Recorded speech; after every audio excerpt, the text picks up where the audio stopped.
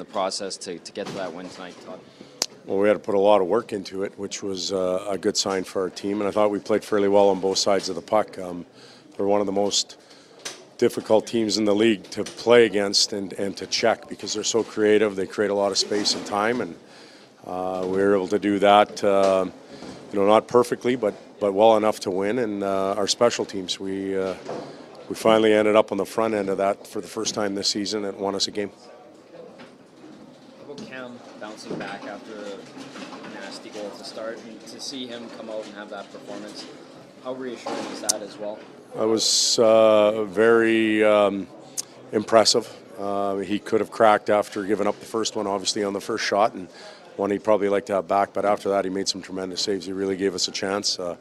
I thought he looked more like he did most of last year, and our team looked a little better than it did in the past few games, and maybe it all goes together.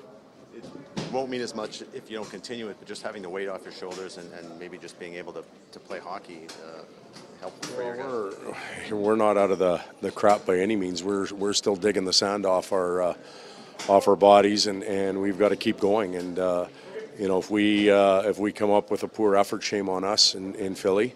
It doesn't mean we're going to win the game, but the commitment level has to stay where it's been the last little bit here, and we've got to keep digging our way out. Did this team look like the team you envisioned tonight? Did they do the things, the small things you talk about, the executions? Does this look more like a team you want? Better, yeah, certainly better.